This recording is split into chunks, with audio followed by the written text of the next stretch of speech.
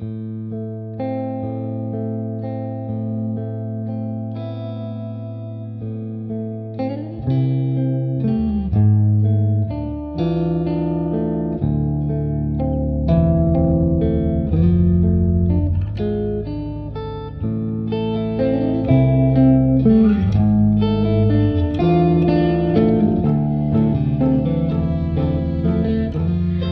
and welcome back to Brilliant Blast. This is episode 30 and we will be recapping episode 3 of season 3. So much like the episode, I would like to start with Liz and Max. So they reunited outside of the crashdown. I think this is something that is valid for the episode all around. I think the parallels in this episode were very lovely. There were a lot of parallels to season 1. So yeah, we see them reuniting. Kind of awkward, as one expects it to be after a year. I would like to hear your thoughts on what you see Echo going in season 3. Well, first I want to say that I genuinely, again, understand why people ship these characters. Mm-hmm. Their scenes are just so good. Even if I don't particularly care if they're together, if they break up, I'm not super emotionally invested. They do things really well. Like that whole seeing one another, that scene outside the crash. I mean, it's just so good. I very much enjoy the fact that we don't really know where Liz and Max are going to go. I mean, we know where they're going to go, but that it's not as cut and dried. That usually, Max feels this one way. If Liz said, I want to be together, he would jump. She would say jump, he would say how high. And I appreciate that that's been turned on its head. And so I don't know where they're going to be in season 3. I feel like Liz has to confront a lot of things about herself and a lot of blame that she's been putting on other people that she probably needs to turn a little bit inwards. So I kind of enjoy the mystery of where they're going. Yeah, I really liked the throwback to, and I think this was at the end of the second episode, Liz, Max, it was good and kind of called back to the first season, but yet they're in a completely different place now compared to where they were then. And I was worried, especially when you had that scene at the drive-in towards the end of the episode. I was worried that they were going to have this love confession and get back together, and we weren't going to address, any of these very big, large problems that they have as a couple and these differences that they have and the things that they have done to each other. And so I'm glad that they're not going there yet. Obviously that's where this is headed. I mean, they're the main couple, but I feel like I get the sense that we're going to have to work for it here, that they're going to have to work for it. And I really liked their scenes. I'm not the biggest Echo shipper. I admit they have tons of chemistry, but I'm never devastated when they have these dramatic breakups or whatever. And I really liked their scenes. It really, I know, and we'll talk about this later, but when we're talking about the drive-through scene from the first season, we talk a lot about it in terms of Malex, which we will, but damn, that Echo compared to the argument they had in the first season at the drive-in, whatever. I haven't seen it in GIF form, and I hope someone has. I'm going to go look for it, but it's beautiful parallel, a beautifully acted, not where I thought it was going to go. Like you said, I was like, oh, they separated for 2 episodes, but I mean, Max strapped on his big boy panties and really switched it up. So it's such a beautiful way of describing this whole season of, let's pretend season 2 didn't exist and let's really get back to the beauty of season 1 and the reason that people fell in love with it. And it feels like every episode we're really taking things from season 1 and we're progressing them or paralleling them, and it's just perfect. I never should have hidden what I was doing in the lab. I was so afraid of who I'd be without my groundbreaking discovery that I forgot about the other part, the important part, and it's you. I was wrong, Max. I was wrong. I should have told you what I was doing, and when you asked me to stop, I should have. And I never should have burned down the lab. All I've ever wanted is for you to be great.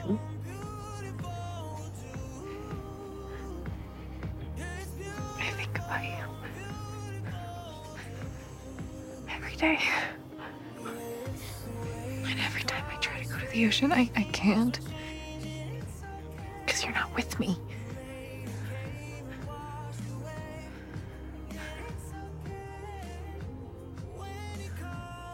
I can't do this anymore.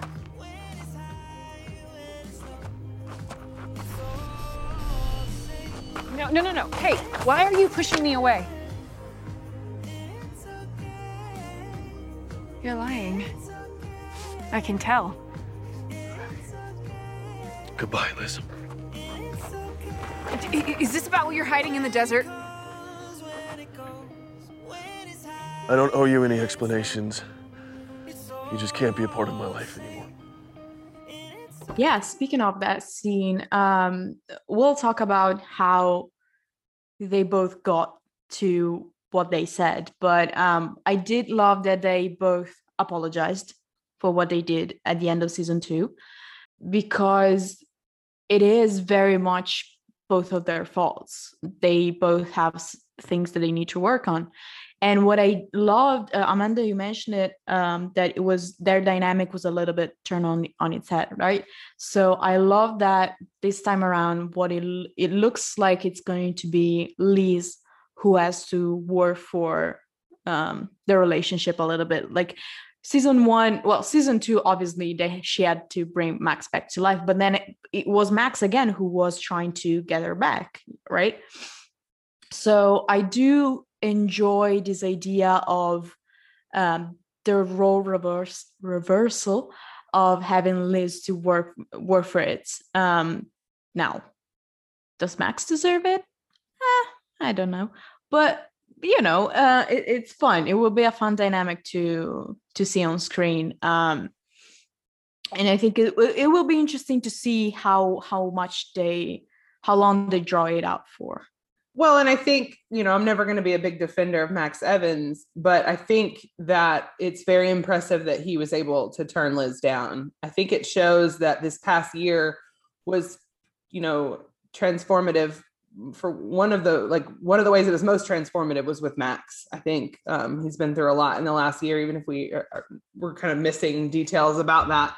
I think it really shows how deep the hurt goes, that he's not willing to jump right back into it. And we do love a character growth. That's nice. Whoever it is. I mean, even if it's a character that I'm kind of whatever about, that's what you want to see. And I feel like if you ship them heavily and are very involved in them, that this is what you would want. No, going through the pain of 500 Malik scenes where it's all heartbreaking, I'm like, oh, you'll live. You had one where they clearly still love one another and where it's going to go eventually. But I think the best course of action was that scene, this episode. Anything else would have been like, oh Lord, they didn't learn anything. So kudos. This is the way it should have been. I love the sense that Liz is going to have to be the one to chase Max for once. We've always joked about him being Liz sexual, and he kind of just tends to follow her around like a puppy dog a lot, especially like in the first season in the early episodes. And I really love that. It seems like Liz is going to have to work for a lot of things this season, which I think is a nice change. Not that I think that things have been easy for Liz, because they haven't, but I like that she's getting called out on things, that Max has called her out, that Rosa's called her out, that Kyle has in a lot of ways. And I think that's good for the character. I think that it's going to be really interesting this season to see how she handles that, that she's not like Saint Liz in a lot of people's eyes anymore. Like Max and Kyle and Rosa obviously all still love Liz, but sometimes it's the people that you're closest to that you need to have you to call you out. And so I'm really happy that they're kind of addressing some of these issues with Liz through her relationships. And Maria too. I mean, every episode, or every character had, something to say to Liz, some really hard truths that she needed to hear. And so this is a hard episode for Liz. I mean, she really had to hear some things that, and like you said, I mean, they all love her. It has nothing to do with that. It was just a lot of what happened in season 2 was fucked up.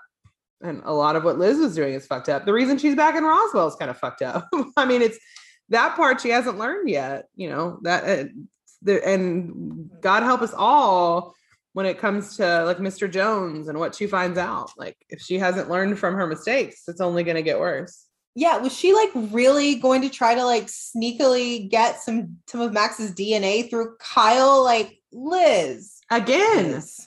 How many times can you illegally take someone's DNA, or this invasive practice that she did to Kyle once, that she's done to Max multiple times? Like, and I get that in her mind, it's for a good purpose and for a good reason, but that's not how it works. You don't get to decide what the best course of action is when it comes to things like that. And I think hopefully she's going to come to that realization at some point. Yeah, 100%. So yeah, hopefully the fact that she apologized holds for the next episodes. So like she apologized, and I hope she doesn't go back on what she said, right? I hope she actually learns from it. But as you mentioned, we saw a lot of people confronting Liz in this episode. We got Maria finally. I really, it was a tiny scene. I hope we get more, but I really do miss their relationship a lot. Just like the besties who never see each other, but are still best. That's the best dynamic. And I just realized that they were in the same place they were in the third episode of the first season, talking to one another. That they climbed to the same, and it was so even more parallels that I didn't even remember. So that means nothing, but I just love that.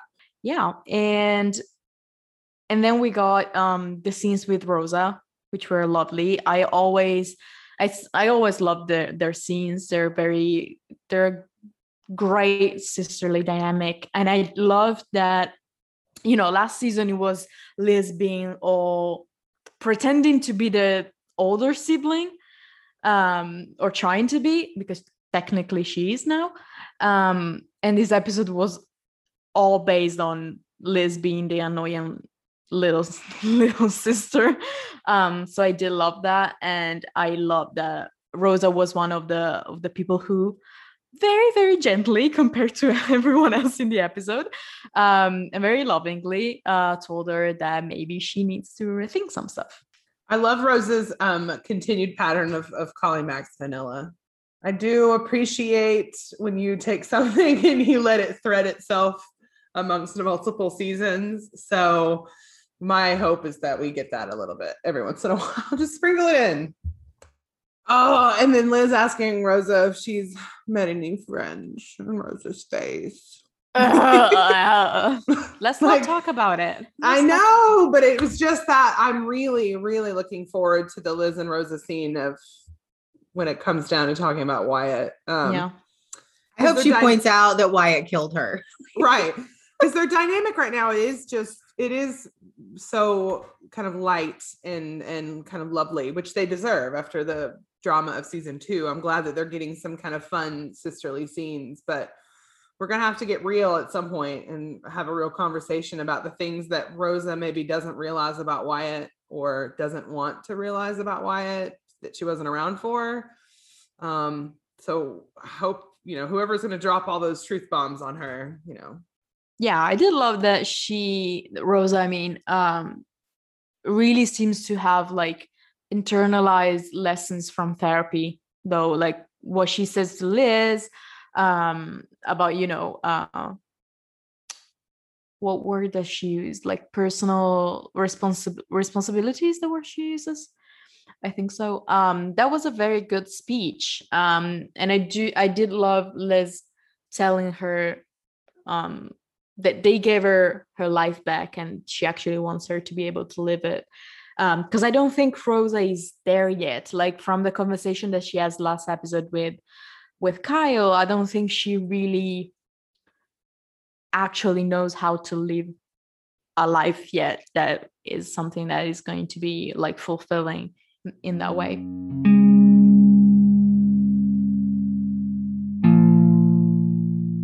So connected to Liz, let's move on to Kyle, who was the one who had the best scenes with Liz this episode. I do not want to hear anything from anyone.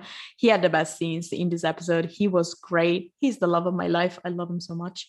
The man is tired. The man is tired. Let him sleep. Like done. The scene with Isabel alone. The scene with Isabel where she's like, "You need to sleep." It's like, yeah. But he finally got to say all the things that he wanted to say, like for probably 2 seasons now, like 2 years, however long has been for them, to both Liz and Max. So we'll start with Liz. He gets to tell her that she did unethical stuff last season and that she has to talk to people. Like, he's not the postman. I mean, he's not there to also, be... What a weird position to put Kyle in, to put him between Liz and Max. I mean, and I do think he's in some way moved on from a romantic relationship from Liz. I think that it's been long enough now. I don't know that that's necessarily an issue.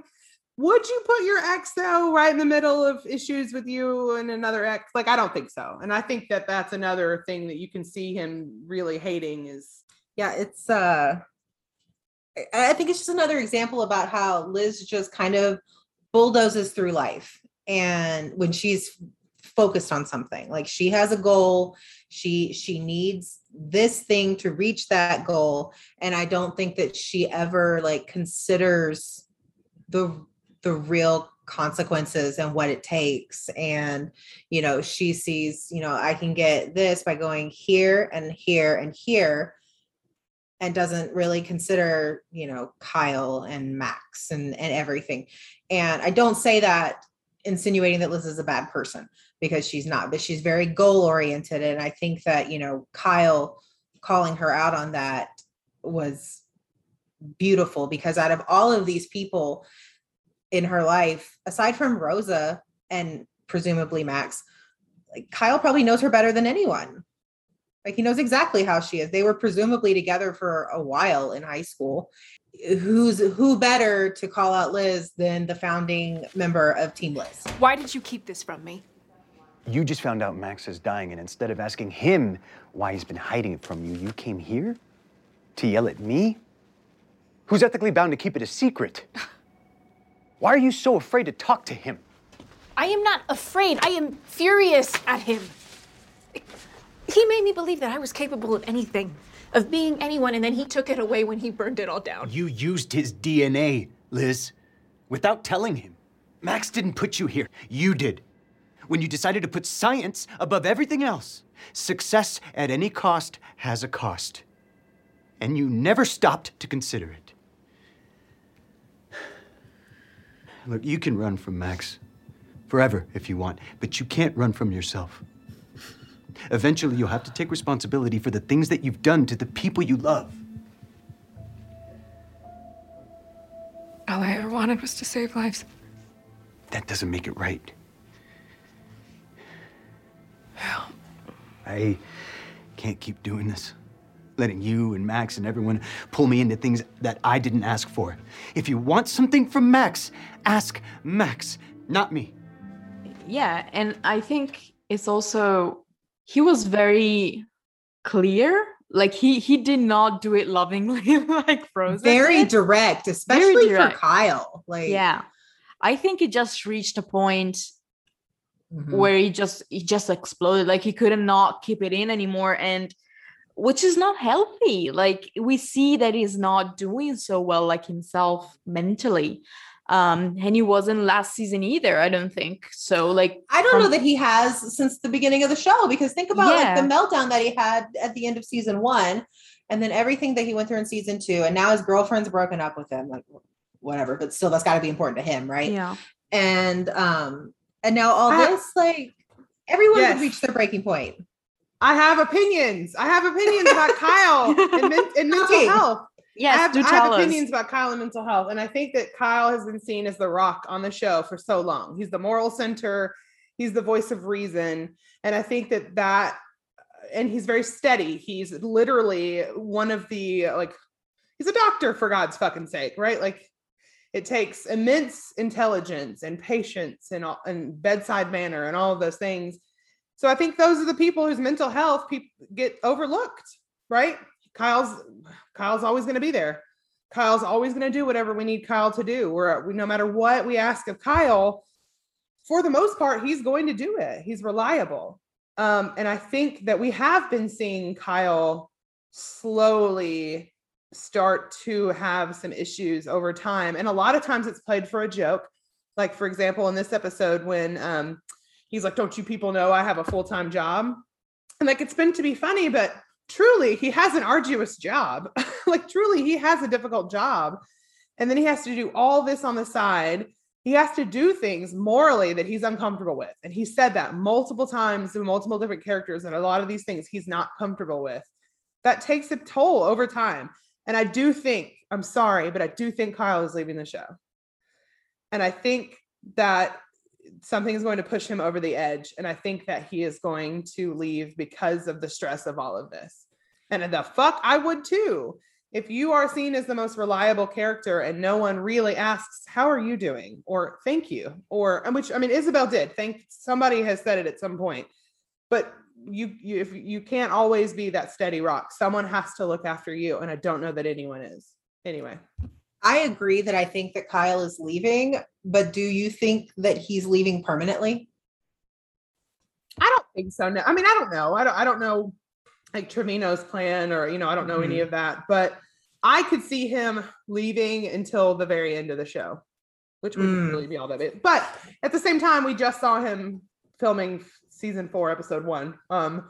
Unless he's only directing, unless he's only doing behind the scenes stuff. Or unless it's like misdirection. So like if you don't see Trevino on set for season 4 ever, like we're going to all assume that something happens to him. So that's the only wrench in the idea that Kyle is leaving is that, because I did see that and I was like, damn it, this is why I don't like behind the scenes stuff. I don't like for stuff to get ruined but again, I don't know what he's doing on set. It could just be something else. But yeah, I don't think he was in costume. So yeah, for now, I still think Kyle's leaving. Yeah, I have to agree because like there has been over three episodes, there has been way too much stuff pointing to that. Like in every episode so far, he's mentioned that he has a possible promotion. He's been looking at stuff from that other hospital. So yeah, I think he's either getting killed or he's leaving. Like those are the two options, really. So yeah, that I had that down in my notes to discuss because I think it's very clear. Unless again, it's one of those things that they do early in the season, like to try and get you off the scent of what's actually happening. But it's not. I don't know that it's actually that. It's not like Michael that they're like, oh, he's totally getting murdered, and then obviously he's not. But so I don't know. I think he might be either getting killed or leaving. So the other thing, Kyle also talks to Max. So far, Kyle, we know, is Max's doctor. He's been, looking after him. And I really like that scene. I really like the dynamic. I really liked the dynamic in season 2. I think it was very good. They're like bros. Yeah. And I did really like Kyle again being able to tell it how it is to Max as well. Especially because, again, this is from a doctor's point of view. You've kept information that could have helped save your life, again, my dad, from your doctor. Like, we're not talking about Liz. We're not talking about, other people that are involved in the alien stuff, but not, you might know want to involve them in Mr. Jones's stuff. But you have a clone that has possibly a viable heart for a transplant, or has your same powers and could cure you, and you didn't say anything for a year. Like, I would be pissed as well. Yeah, you don't even have to, I mean, like, you don't even have to entertain the idea that, you know, you killed Jones for Max for his heart or whatever. Like, this is a healthy copy of your patient for you to study. Who's being held captive and unfortunately can't say no to any, you know what I mean? Like, and that's another stress on Kyle of, he's really obviously spent a lot of time on Max and a lot of time trying to keep him healthy. I would be so angry if I found out that there are things that could have made my life easier as your doctor. Like, it could have made everything easier. Though this episode especially, Kyle even looks like he's coming a little bit unhinged. Like, in these conversations with people, you can tell it's his last nerve and it's very frayed. I do appreciate the Kyle and Max dynamic of this season. I do think, all like cracky ships and stuff aside, that they, you know, have become good friends, and I like that. Yeah, and I would not be a good moderator if I did not mention that line where he finds out about Mr. Jones and he goes, "There's another you? I mean, a nightmare." That was the best line of the episode. I don't care. Oh my God, Poor I love Kyle. it so much.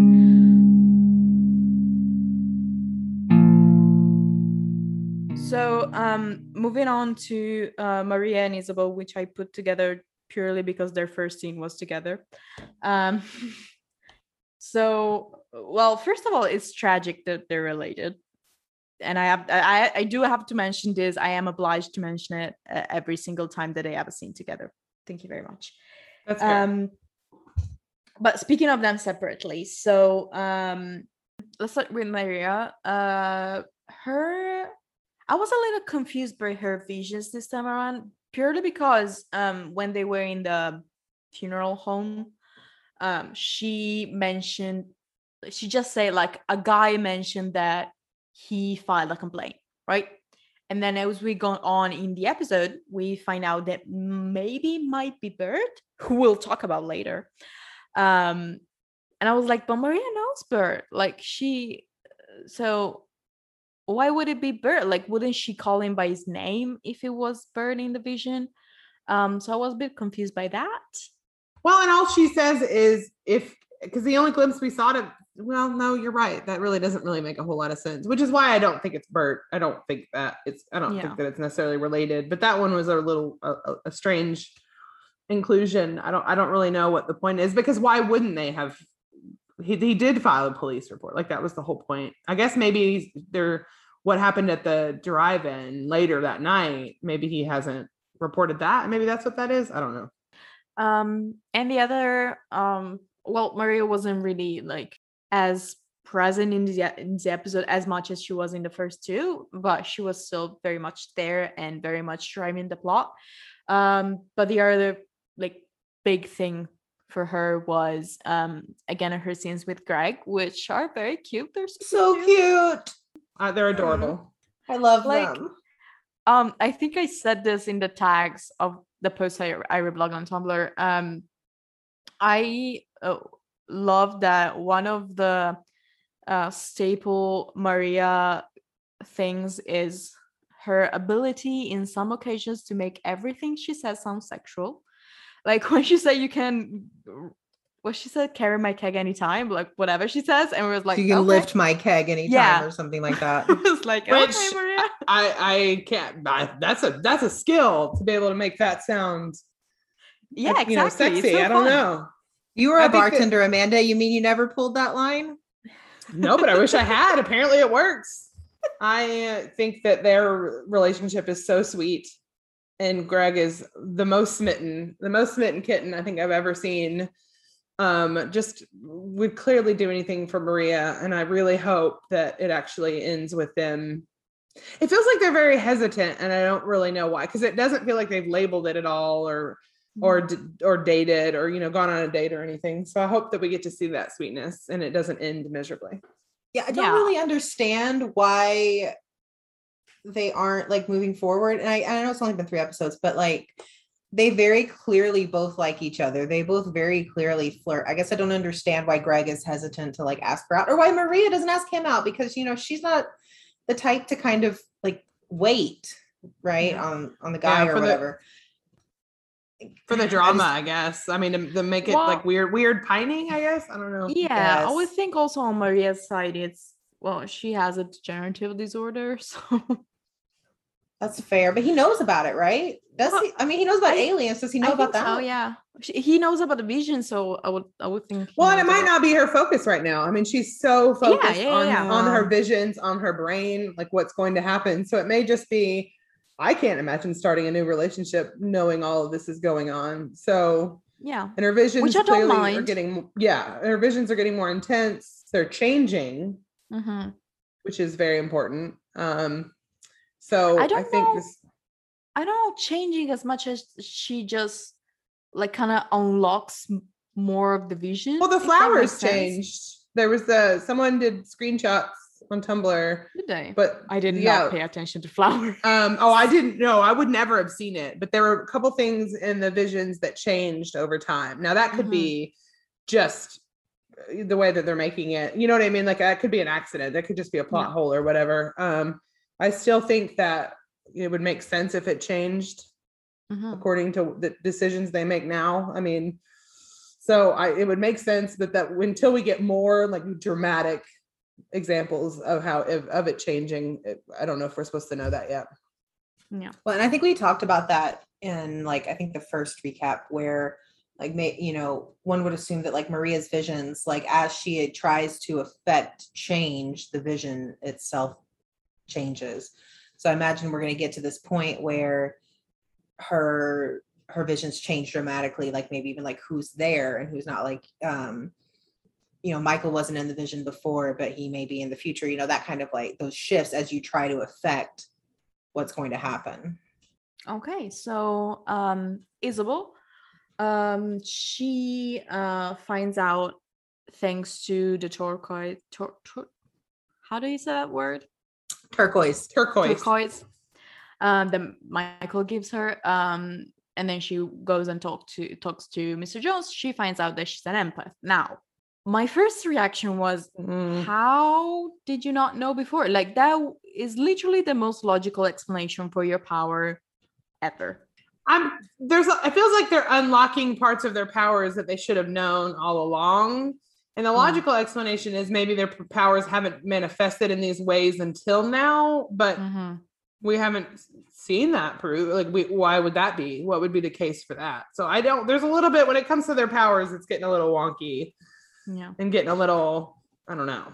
Maybe it's evolving because they've learned the other abilities, because like Isabel can do telekinesis now. And like, so kind of the whole canon of how their powers work has always been very murky. Well, and I'm struggling a little bit with Isabel's powers, which we found are a little bit invasive, and I'm trying to make that and the idea that she's an empath sort of coexist in my mind, and it's not really necessarily making a whole lot of sense.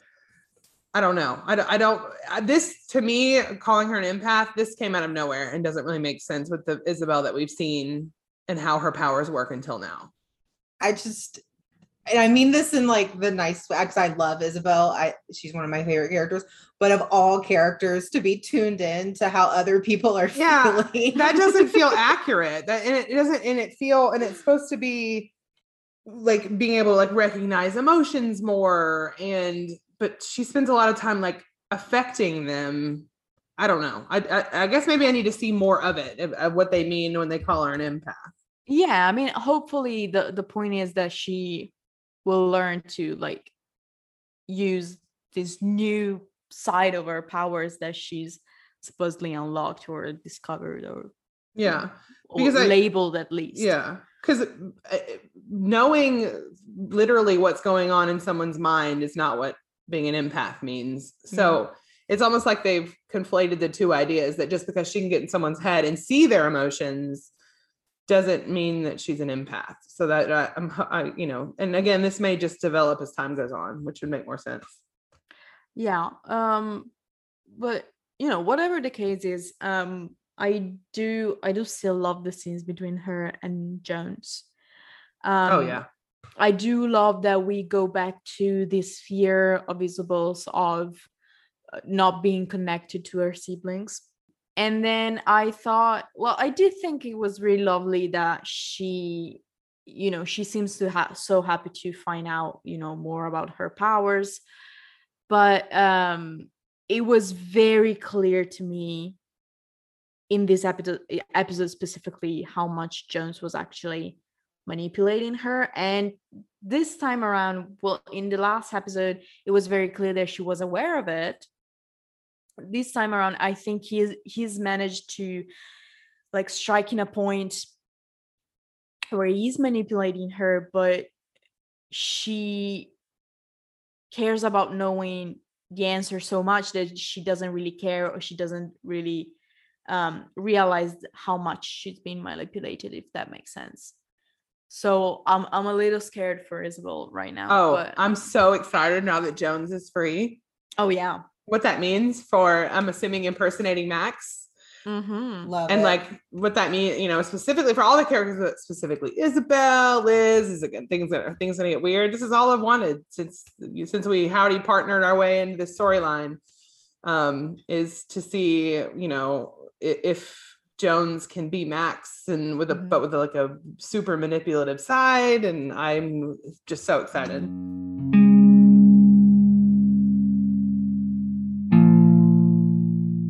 We're gonna talk about more later.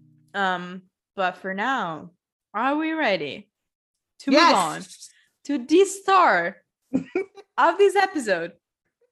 Love of my life, Mr. Michael Garin, ladies and gentlemen.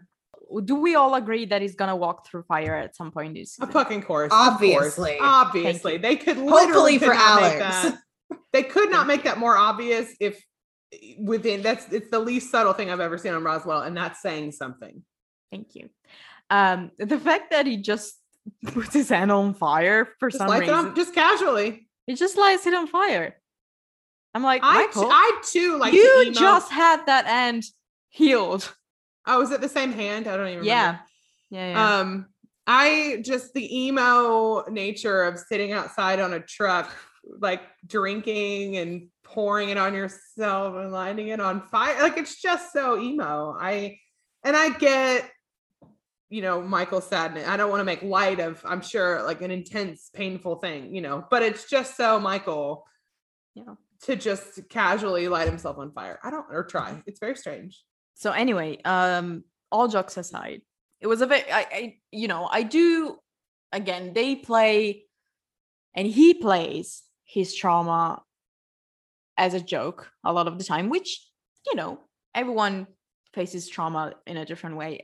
He plays it with drama and panache, which as a, a fellow bisexual, I understand and I love.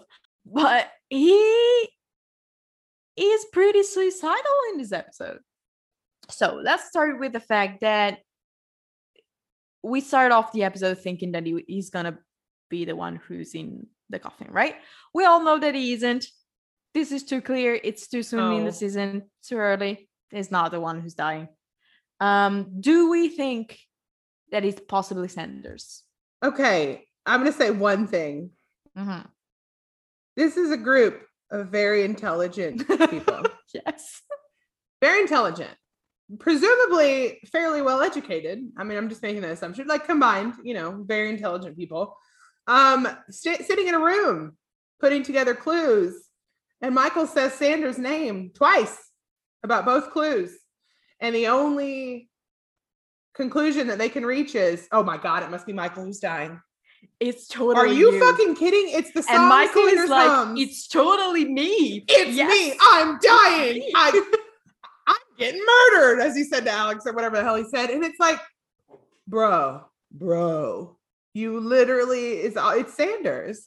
Or at least we're supposed to think it's Sanders. Yeah, I think Sanders, like I don't think it's Sanders who dies, but I do think he's a red herring. I don't know that the conclusion you were supposed to jump to was that it was Michael.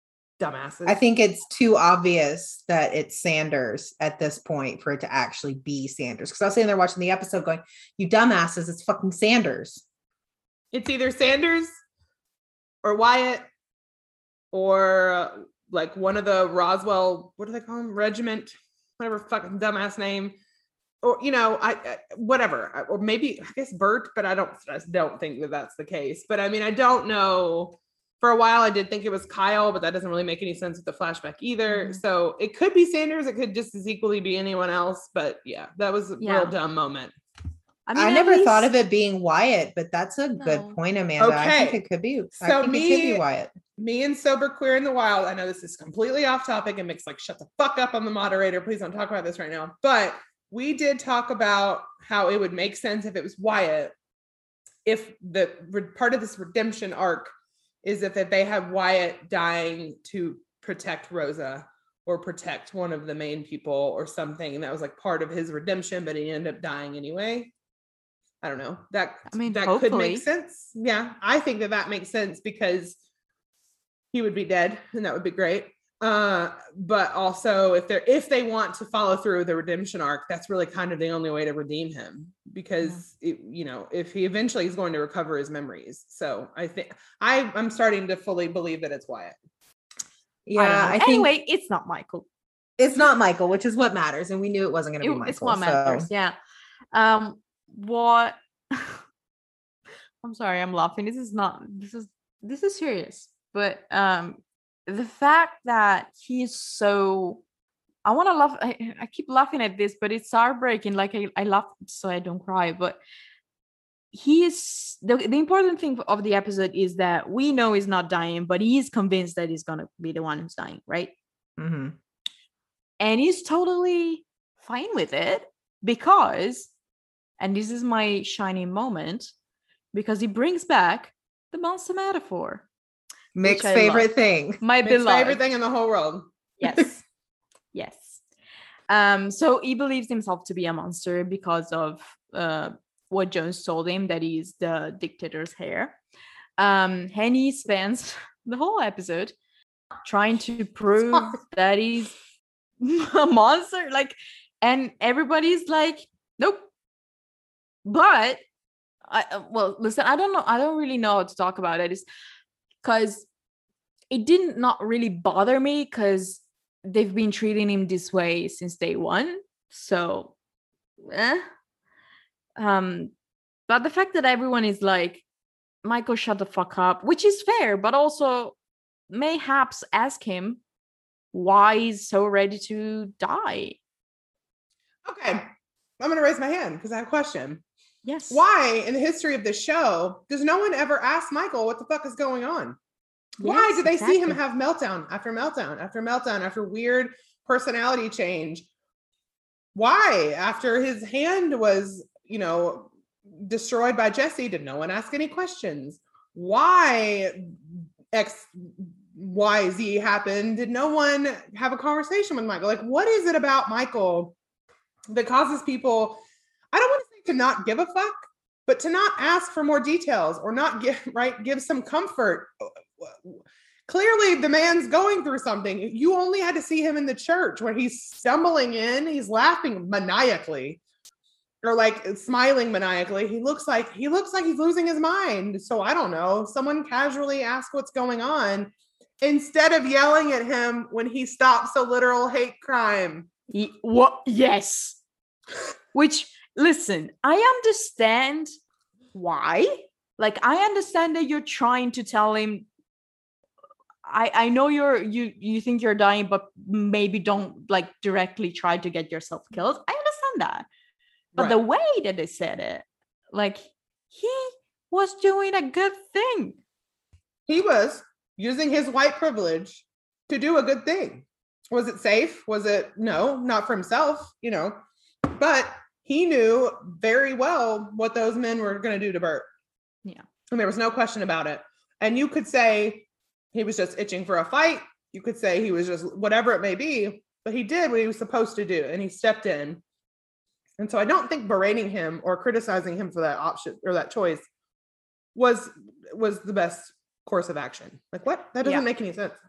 And I would like to remind everyone what type of people the Roswell Regiment, or whatever they call themselves, or Wyatt's former group, I guess we have to call them now. But that group of people are, what kind of people they are, and who Michael is. He's a poor person. He's bisexual. He's a bisexual man. Like, these are people who maybe just because he does not usually maybe go and look for it, but he has looked for a fight before, but he's not maybe been a victim of a hate crime from them before, but they're certainly targeting people like him, and they have He's a literal alien. He's a literal alien. So, it's not out of, and he has had a fight with Wyatt for something similar before, last season for, Mimi's poster, and that was connected to Maria, and that was again something good. He was again reacting to racism, bigotry, and all of that. And Michael's been the victim of a hate crime. Right, exactly. So he's been the literal victim of a hate crime. Of any person to step in this situation, it would make sense if it were Michael, or even the most sense would make Mike, but Alex, anyone. But also, Max is a cop. Like, where was he? What was he doing? Why was, like, what? Telling Michael not to get involved? And basically implying that he doesn't want, he's using his powers in front of people. Okay, Max. He did, but also he wasn't he was just trying to punch someone. How many times has Max done the same thing and put them at risk of people finding out because he was using his powers? I mean, come on. He did. That just calls back on Wyatt in season 1. Yeah, that just calls back to season 1 Max, who was very like, do as I say, not as I do. Like, that was a very season 1 Max moment. Yeah. So they do ask him very late in the episode what's going on with him, which should have been the first question. We've been with these characters for years. Their dynamic hasn't really changed. Why is Michael the one who never gets, asked how he is? So that's something that always bothered me. So in this episode, it was like more of the same. They did eventually ask what's going on with him. He did say that, he thinks he's a monster. He thinks he deserves it. Again, boy, you need therapy. So yeah. And then we move on to the star scene of this episode. I don't care. It's the best scene of the episode. Alex, obviously, surprising none, absolutely none, is the one who gets to Michael. Obviously. It's weird. It's like they're soulmates. I saw your car. Wanted to give you this turquoise. It resonates with our tech. I don't know why, but I do know that if any alien mysteries come around, I won't be here to play Hardy Boys. I'm getting murdered. Michael Guerin going down without a fight? I don't believe it. Well, you always did see the violence in me, didn't you? What are you talking about? I could never do the right thing. Turns out neither could my father. How do you know that? It doesn't matter. He was a killer. Genocidal maniac, actually. Wow, you must have loved that. You've been looking for proof that you were worthless your whole life. What can I say? I had a hunch. Look, if you're your father, then I'm mine. Which means I have a lot of torturing to do before the end of the night, so excuse me. It's not the same. No, it is. I hate to break it to you, Guerin, but there's not some special set of rules that applies just to you. You decide who you are. If you give up, it is on you.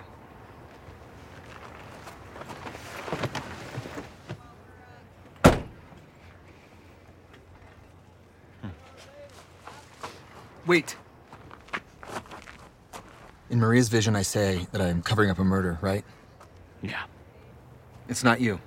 You can't know that. Yes, I can. If it were you, I would not cover it up. I would burn the entire world down first.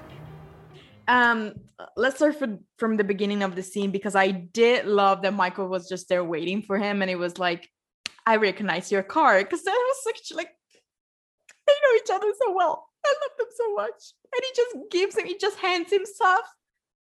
And That's so he cute. just, because there's nothing more jarring to me is when you rewatch season or episode 10 of season 2 with that whole, what are you going to do? Fight me for it? And that very intense scene between the two of them. And now Michael is very much trusting of Alex to give this tech over, although I don't know what he knows. I don't know if he knows what Alex is doing. I have no idea. I would have liked to see some of that develop on screen, but that's fine. That's a constant criticism. And so I love that Michael, there was no hesitation. Michael essentially threw the turquoise at his face and was like, here's this thing. We don't know what it does. But the fact that, that Alex was the first person that he was going to give that to is just, it's just stuff of shipper like dreams. Yeah. I love them. That whole, he was waiting for him and he had that dramatic lean against the car, and like it was classic Malex. And I'm so glad we didn't, and it was a different conversation than we've had 50,000 times. Like it was so good. Do I think that Alex could have been a little bit nicer and maybe a little less dismissive? Yes. I do think that at some point in time, they have to learn that they love one another is not in question. I do think that they need to learn how to be kind to one another and gentle with their words in a way that they will get glimpses of. Like they're really good at yelling aggressively romantic things at one another. But at some point you have to be softer and you have to be more understanding. I don't know if right now Michael needed this sort of the way that Alex went at it, but it worked out well. I mean, he needed something to get through to him. So I'm glad that Alex was there. I wouldn't change anything about the scene. I do hope in the future that we get some more gentle, but also Michael just being like, I'm getting murdered. And Alex is like, what the fuck are you even talking about? Like, you've lost your mind. I think it's very them. I think it's it gave some like levity to the situation where Alex was like, I can see through your bullshit. Like, what the fuck are you talking about? You can't spend all this time telling me that I'm not the same as Jesse and I'm not the same kind of mains man, and then turn around and just completely ignore that for yourself. That's not how this works. Yeah. Beautiful. And I love that Alex, when Michael's like, I'm getting murdered, Alex is the definition of that no with a heart. Yeah. Like the whole thing was Alex. I know I do agree that he was rough with it. I think it fits their dynamic. Like I think, the part of the scene before that where they're like kind of teasing each other, like that's so them. The fact that they kind of bond over having genocidal fathers. Perfect. I love that for them. I mean, most couples, it would be about books that you both like, but sure. Sure. I mean, we watched the same show. I don't know. I guess whatever. But no, it's genocidal fathers. It's fine. We all need something. Alex's little laugh that he does. Oh, top tier. I do agree that he was a little rough, like everyone else in the episode to Michael. I do think, Michael would not have reacted the same way if Alex had gone, a nicer way about it. I think he kind of needed to hear that. Agreed. From Alex. And Alex was, Alex kind of acted like everyone else did with Michael in the episode, but Alex is the only one Michael actually listens to. Yeah. The only line that I think, if you watch the show from an objective standpoint, which I've never done a day in my life, but I've tried. The only line that I think you could really get in depth about whether or not it's very realistic, or that you've seen examples of both. And what I mean is when he says you've been looking for, reasons to think you're worthless for your whole life, or whatever the line is. You could easily go through every episode and make a gift set of every time he's basically confirmed that Michael is essentially worthless sometimes. Yeah. But he's also done equally, that you could find as many times where he's done the opposite, which is a very strange part of their dynamic. And a lot of that's Alex's own trauma and their shared trauma together and all of that. So that's the only line where I'm like, well, you didn't always help, Alex. Like, you didn't always help with that. Sometimes you did, and I think maybe that's part of the reason their dynamic works so well. Cause I'm like, it's not all cut and dried, maybe. I don't know. Well, he's right. I mean, like, Michael does very much do that. Absolutely. And in this episode specifically, he does do that. Like, he's literally trying to get people to tell him that he deserves to die, which he doesn't. And I wish people told him more clearly that, like, Michael, hello, no, you do not deserve to die. And again, he needs therapy. So another part that I really loved, the part that I loved most about the scene is that, it was very dramatic, like any Malik scene ever. And it looked like it was gonna end like every Malik scene last season, with one of them walking away angry because the conversation had ended. It looked like it ended, but they hadn't actually said everything. And then Alex said, wait. That wait, I think, like, I can frame it. It's in my heart. Like, that's the best part. Like, that put it in the Louvre. It's the 109. It's the 109 wait.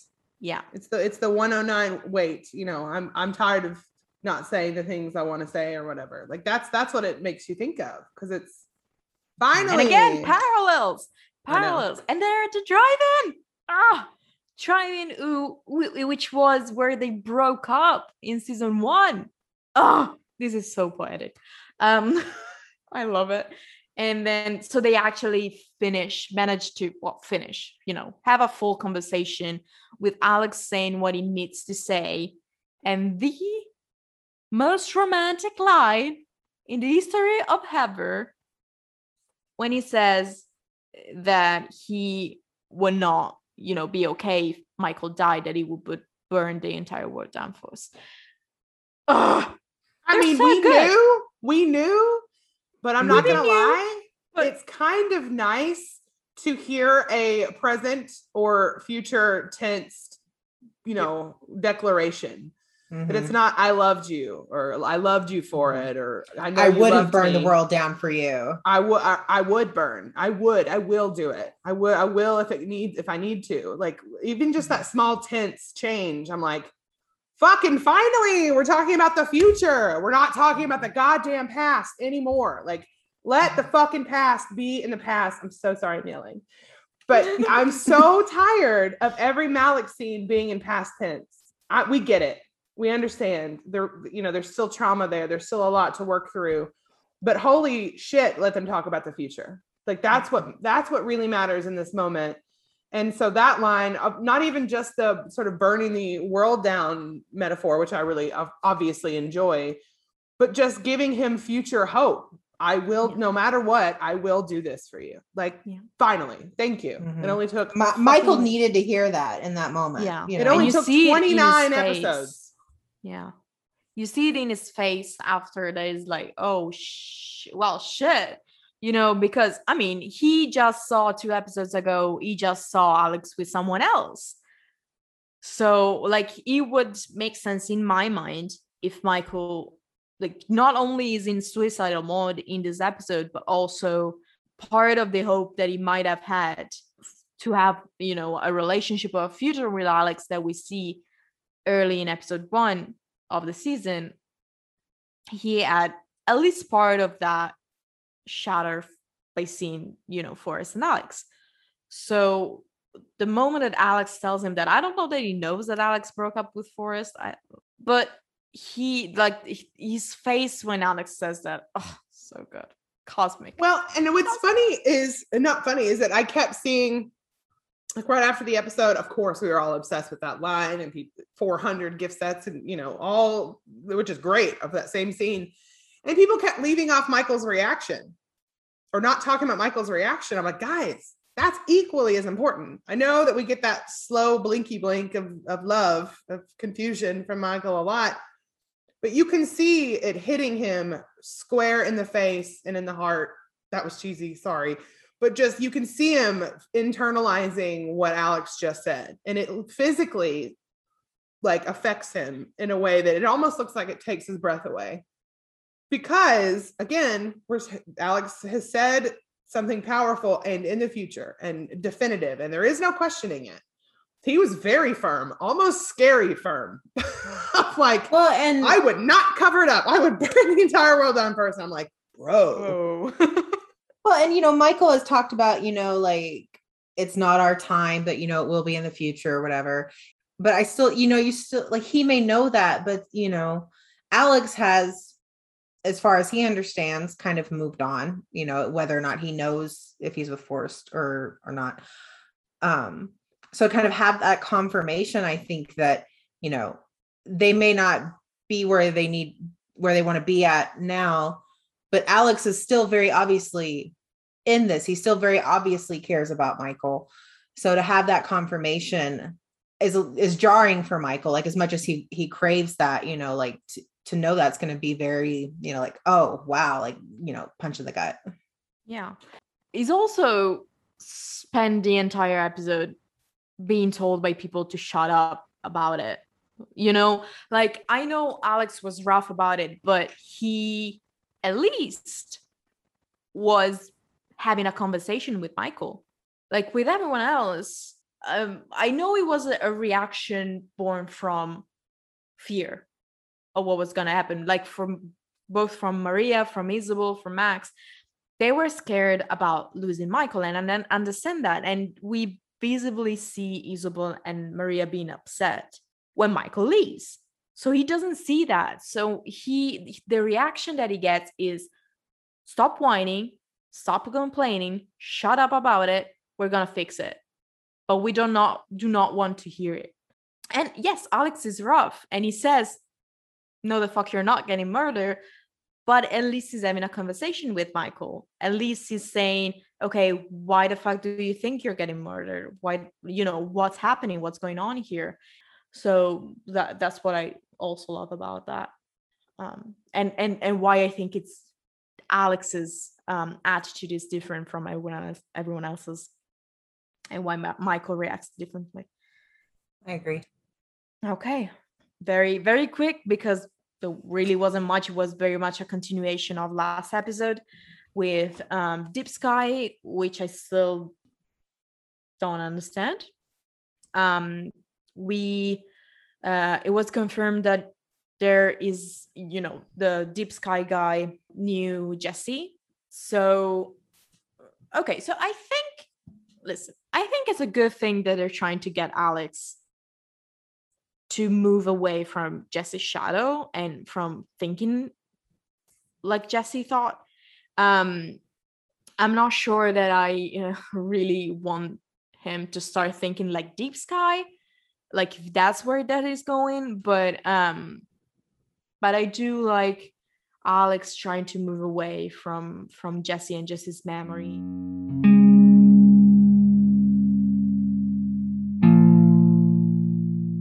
Very quick, we're just gonna wrap up. The scene with Greg again was lovely. So there's a bunch of stuff, unless you guys have anything else to say about Alex, that I put on like a general miscellaneous kind of box because I didn't know where to put it. One is Bird and the whole Roswell Regiment scene and Wyatt.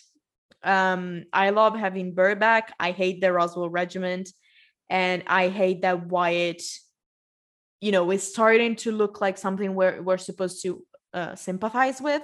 But I did love that everyone was kind of like, what the fuck just happened when he was on their side of. It still doesn't make sense to me that like nobody is like, there's something wrong with Wyatt, like, because everybody knows how he's been the last decade, and they're just like, weird. Like, does no one question anything in this town? I don't understand. No one has any questions. Like, no. They're just like, it's Roswell, it's weird, whatever. Like, that's the whole explanation for it, I guess. I appreciate more Bert time. He's, phenomenal. I love that he, I didn't, obviously did not, want to see a hate crime on the show. I'm glad that the direction that it went in. I hope they leave Bert alone. Yeah. Okay, next is Mr. Jones, the scene with Max, and the fact that Mr. Jones is free, which we've mentioned. I did really like the scene with Max and finally seeing them, up against each other. So which was good. it was so Yeah. fun. Just seeing, like, at this point, he's obviously doing it on purpose, right? Like playing Right. Max terribly and giving it his all to Mr. Jones. Oh yeah, for sure. Like the difference in acting between the two. I'm telling you, and I said it Mhm. last week and I'll say it this week. I'm giving him a lot of credit. He's playing Yeah. Jones very well. I thought it was, I was always a little worried that it was just going to be like Max 2.0, Mhm. but it's completely different mannerisms. He Mhm. stuck to it. It's very consistent. Jones is amazing. Still love him. Hope he wreaks havoc on everyone. Amanda, you reblogged this set earlier, and I reblogged it earlier in the week. But somebody made one with those lines from "You Should See Me in a Crown." Yeah. Yes. And I was like, yes. Because I just happened to see it and I was like, oh, this is the most perfect gift set that ever existed. Because Mhm. yes, it's so I can see it, I can hear it, it's perfect. Jones fucking tear this town apart. I'm gonna be very excited to see it. And I'm really excited to Mhm. see how he plays Max. Yeah. And last, well, almost last, is the Valenti radio came back. Surprising, absolutely none. And it has a connection with the Deep Sky Machine, which I have no idea what it's Shocking. called. And shocking, they have a connection with something alien. Who would have thought? And the pieces want to be together, like vague parallel with the turquoise like glowing and with yeah. near Alex's heart and all that Mhm. jazz. Subtle. Never been subtle a day in their lives. I love it. Yeah. But I did like the music connection. And do we think the radio has like a recording from Jim Valenti? Yes. Someone, Yes. was it you that said that? Is Jim Valenti alive? Was it you? That was me. Yeah. Was you? Like his like spirit communicating through the radio to Kyle. We'll go there, sure. A recording not? might make more sense, but it is yeah. Roswell. I mean, I don't know. It's clear, it couldn't have been more important. Have they just like shined a spotlight on it? And so of Yeah. course it did exactly what we thought it was going to do. But Yeah. So last but not least, favorite part of the episode. We're not even gonna do that. It's Malik's. okay, but favorite scene other than Malik's. Favorite that's scene out fair. of Malik's, yeah. Because I mean that would be all of My ours. favorite one is the two actually Kyle and Liz scenes where he calls her out. Amanda? I would completely agree. I would say Kyle and Liz specifically, but even with Max, I think Kyle said some truths that needed to be said. It's about time that somebody said them. That or the scene in the church with the little funny someone who would be caught dead in a church and then Michael stumbles in. Classic humor. That was really good. I'm gonna go with the Kyle scene too, but the scene with Isabel, I thought that was really good, and I love that somebody was kind of looking out for Kyle for once instead of the other way around. And as much as I want Isabel to have a female love interest, I really do like them together. They're kind of sweet and soft this season, and I think that Kyle brings out some really good soft sides of Isabel. So I really liked that scene.